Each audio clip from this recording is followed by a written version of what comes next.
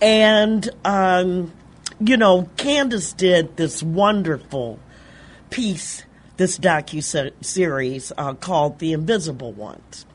And the bottom line is this, is that when black and brown people go missing, especially young women, and even more so in the Native American community, it's like nobody cares. This is how this woman in Connecticut is, her family is just in terrible grief.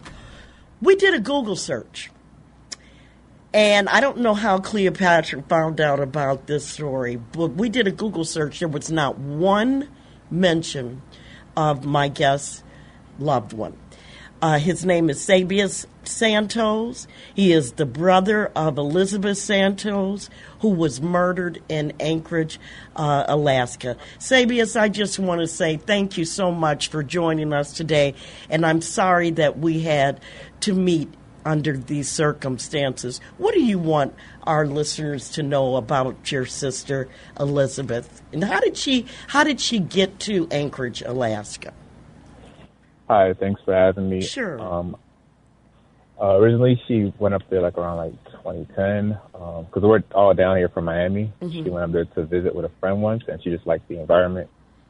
Because I know a lot of people when they think of Alaska, they think it's completely blanketed by snow, but it's such a big state. There are areas like Anchorage. If you were to Google even the neighborhood where this happened, mm-hmm. you'd be just surprised. It's just very urban, just houses. It's normal. Mm-hmm. So she was up there. So part of the year she'd be in Miami, then she'd fly up to Anchorage. So the last time I saw her was in March of 2020. Mm-hmm. She came down. So this event happened in August 8th of 2020. The way I found out about it, my sister, who's down here mm-hmm. in Miami with me, she pretty much texted me. She said something crazy is going on. She's not exactly sure what. So the way we all found out about it, basically, my sister Elizabeth, uh-huh. she broke up with her boyfriend on a Monday, and up in a town called Wasilla, Alaska. Oh my God, where Sarah Palin is. Yeah, yeah. Wasilla. Yeah. So they were in Wasilla together. So my sister, she left to go back to Anchorage to clear her head to stay with a friend. Uh-huh. And she was with that friend for maybe 4 or 5 days. So by that Saturday, my sister down here, Nikki, uh-huh. she received a phone call from Elizabeth's phone. So she picked up the phone, hey sis, and she was surprised to hear the friend's voice on the other line. The friend's name is Lizette. And Lizette's saying, your sister owes me money. Your sister owes me money. And she's like, what do you mean? Who is this? Oh, your sister owes me money. She has a bunch of holes in her. And the phone call ended. So she has a bunch of holes in her. Yeah. So basically, and because by that time the police were banging on the door. So basically what happened, Lizette and my sister Elizabeth, uh-huh. they got into a fight over some money. Lizette was losing the fight. And one of the many stories she told the police was when she was losing the fight, her and her adult son, who was 22 at the time, uh-huh. they ran upstairs to go hide in the bathroom. And then when the police came out, she said when she came out the bathroom to let the police in, she saw that Elizabeth had a bunch of stab wounds. And it's between 10 and 12. We're not exactly sure of the amount. There are no body cameras, so we're not exactly sure what was going on when the police arrived. There's just a little bit of audio. We do know that my sister, she was talking, but because of blood loss, I guess, she wasn't talking very clearly. Mm-hmm. I do know that she was spelling her name out because the cops were asking her what happened, but she wasn't able to speak clearly. But they said she was moving around a lot, so they said because of that they had to put her in handcuffs. Oh, wow. Yeah, she was because she was pretty tall, but that's their reasoning, I guess. But they put her in handcuffs. I eventually got some ambulance records, and I found out that instead of taking her to the hospital right away, they had her in the ambulance for 37 minutes before they took her to the trauma center. Emergency room. Yeah, for emergency surgery. And so what happened is the police left with her in the ambulance, not in the police car, but they followed her, I guess, to the hospital. And when she was there, the doctors, they're like, this story makes no sense. This woman's not going to make it. You guys need to go back to the house and arrest whoever did this. So when they went back to the house, by that time, that's when Lizette was on the phone with my other sister. So and that's why Lizette's she heard, your sister too, right? No. Lizette is the friend. Okay, the friend that she was visiting. All right. Elizabeth is my sister. Right. Okay. So, wow. so basically, Lizette's getting interrogated, and she's changing the story multiple times around because the cop interviewing her, he's asking her, "What happened? Your story makes no sense. If she did this, where's the knife?"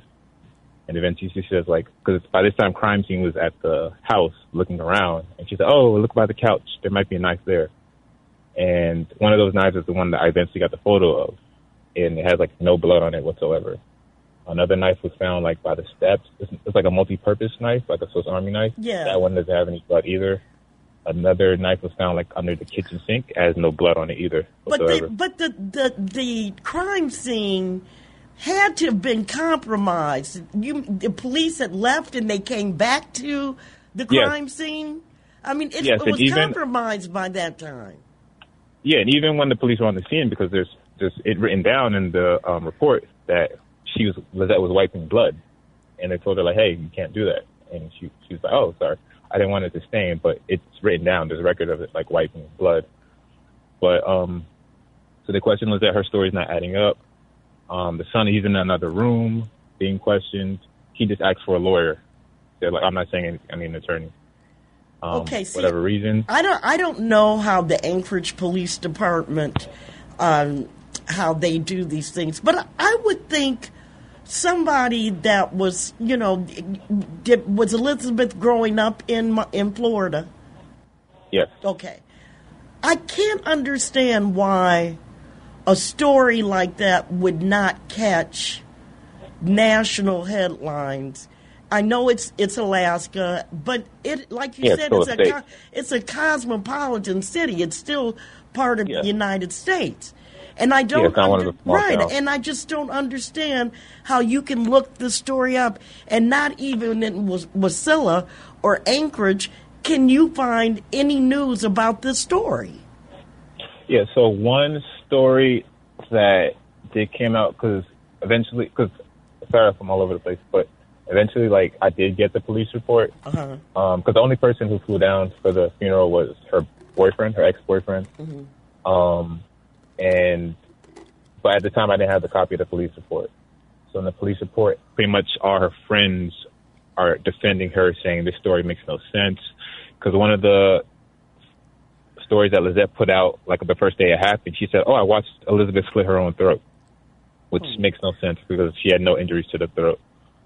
So, but all her friends are defending her, saying this makes no sense. Will there be news coverage? The only one who said something slightly negative to say about it was her boyfriend, saying like, "Oh man, we used to have fights. She's acted crazy sometimes." But I guess maybe in his defense, the boyfriend is typically the first suspect when this happens. Plus, I think he was in Wasilla when this happened, so he wasn't in Anchorage. Okay, he wasn't in Anchorage. So no. So what is the status of this case now? I mean, okay. why is this? What is your goal here? Justice, because pretty much by October, because early on we realized something's very wrong. That's another reason we didn't go up there. Because like a couple days into it, when I found out that they released her and her son with no charges, they just let it go, I realized, oh, the police are in on this. But I didn't realize how bad it was. But by October of that year, they suspended the case. And I went back and forth with the detective. I'm like, well, is it ruled a suicide in your book? Because the medical examiner report said inconclusive. I'm like, well, is it ruled a suicide? Wait a minute. Somebody's going to have just stabbed themselves, about 12 or 13 times? 10 or 12. 10 or 12 times. Because I'm asking him, like, well, did you rule it a suicide? He said, no, we're not ruling it a suicide. So I'm like, it's a homicide. He said, no, we're not ruling it either. I'm like, what is it? He said, neither. And we're suspending the case. I'm like, you can't suspend. I'm like, if you think it's suicide, prove it. So my main thing was like, because DNA was taken, DNA was collected from the hands of the mother and the son. Right. And their clothes, I think the mother's, her clothes was taken, I guess, to see if there's any blood spatter or something on it. But they never revealed the findings of the DNA evidence. How old is the son? 22 at the time. Probably 24 now. And So how he old? was like And how old was Elizabeth at the time? 37. Oh, okay. So I'm asking. I'm like, you guys didn't even finish processing the forensics. I'm like, at least see if my sister's fingerprints were even on any of these knives. By this time, I didn't even have any photos of the knives. It was just based on common sense. I'm like, at least just see if my sister was holding the knife, if her fingerprints are on it. They're like, well, no, we're not going to do that. And their main argument over and over is like, well, it's the homeowner's house, so their fingerprints are going to be on it regardless. I'm like, that's not what I'm asking you. I'm like, see if my sister's prints are on it, since you guys say that she did it to herself. And they're like, oh, no, we're not going to do that. So pretty much I've been calling, like I spent all of 2021 calling every lawyer in town, and every lawyer in town, journalists, they all know this story. They know the story, but they don't report on it.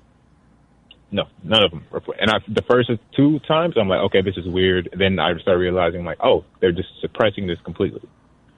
So no lawyer in town will take the case. Some of it says like conflict of interest because they work with the police officers. The other ones said that I'm in limbo. And this is the reason, because after like 2-3 times, I'm like, what's your reason? They said they can't sue the police department for wrongful death because it's going to be hard to sue them. Because don't ever believe that any police department and I don't believe they can be sued. And do you think part of it, and I've got to take a quick break, do you think part of it is because she's brown, your sister? Yes, of course. Yes. Had this absolutely been Sarah Palin's daughter, they would have been all over it. Yeah, of course. And her name, because even when I was calling the lawyer to tell them about this, they were like Googling her name, and they're like, I don't see anything. You sure this happened? I guess they thought I was pranking them or something. So, you sure this happened in our city? I'm like, yeah.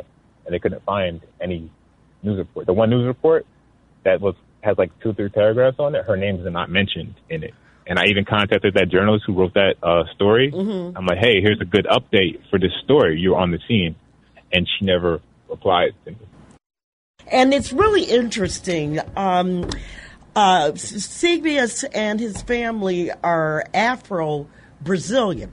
So, being Afro-Brazilian, you've got Latino and, you're black and all of this. People just don't sound like they're too interested in solving this crime, Sebious. So I'm concerned that maybe this might be a pattern. Do you know, and not that, it's just spilling at the seams with Afro-Brazilians and black people in Anchorage, but there are some. But does this happen often? And did you reach out to any organizations to bring this to the light? Hello? Yeah, go ahead. So did you go to any organizations, civil rights organizations? Tell me about that journey. Yeah, so I emailed Cleopatra a long list, chronologically of everything. Because some people in Anchorage, they're just hearing about this. Mm-hmm. So, and they think I just been in hiding. And that, because some people have got some pushback. They're like, oh, why are you bringing this up now? It's been a long time. But I'm like, no, this is the first time you've heard of it. So since the days it happened, I've been going up the ranks of all these people, organizations. So I contacted the ACLU, the NAACP chapter up there, never got a response. I contacted another victims' rights organizations up there. The lieutenant governor knows about this. A lot of assembly members know about this. The governor's office knows about this. The mayor's office knows about this. So what kind of work was Elizabeth doing? What kind of work did she do there in Anchorage? She was doing customer service. But at the time she was it what? was COVID customer service. Okay. But at that time, there was COVID and things were shut down at the time. Which is another reason she went to stay with that friend. But most of the organizations I've heard from, the ones that did respond to me, like the Alaska Black Caucus, that's one. And they put me in contact with an attorney. They pretty much mentioned an attorney to me. And they said, oh, call this guy. He's suing the APD right now for something that happened a couple years ago. Because the statute of limitations is only 2 years. So right now, this happened in August of 2020. So they know we only have less than 7 more months to sue them. to do anything. So I think that's another reason they're waiting until that time closes before they do anything, because they know they're liable for like a bunch of stuff. But I contacted that lawyer, that law firm, who's suing the APD right now. As soon as I mentioned the name of the detective, they kind of like changed the subject. They never called me back. But the last organization, it was the Office of Victims' Rights, and it was like that was the last organization I called, and that was like in the first week of January. And they were, even before I told them the whole story, they're like, yeah, this makes no sense. Like, this story makes no sense. We're going to get them to reopen the case with a new detective.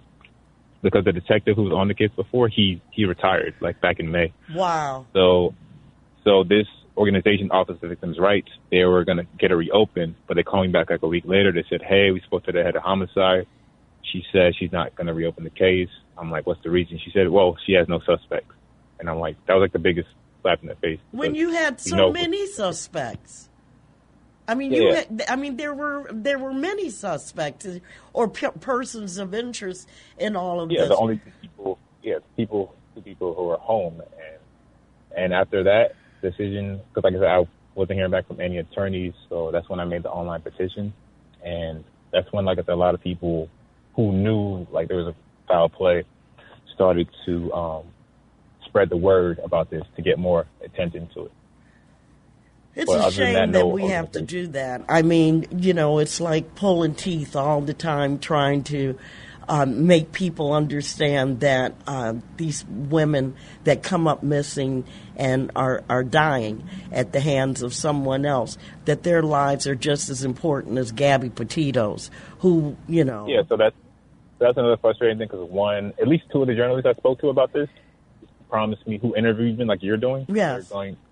It was pre-recorded, so it wasn't live. They promised they're going to do it, they're going to report it, and they never did. And they said, oh, we have breaking news. And I look up, they're writing a story about like some moose or something that happened in Anchorage. And then I see them writing about Gabby like months later. And I'm like, what about my story? They said, oh, we're not interested. I'm like, oh, okay. And those first of all, it sounds very callous, and I have to, pull my hat up to you, because, many people would be defeated by this. Do you and Elizabeth? Are your mother and father still alive? Yeah. How is this weighing on them? It's stressful. So it's been me handling all of this, because I just let them, because they're stressed out enough. So I just don't pretty much took the wheel, just been handling, making all these phone calls, reaching out to everybody. Well, good job, and I'm so glad that I was able to help you and your family get out this story. Anchorage is a long way from Chicago, but I hope that somebody picks up on this and says, why aren't they talking about Elizabeth? And like I said, people have heard the news of what happened to this Connecticut girl just recently, about 3 days ago. That terrible story. And we're going to talk about that in just a minute. But Sebious, what a pleasure to meet you. Stay in touch, okay? Thank you.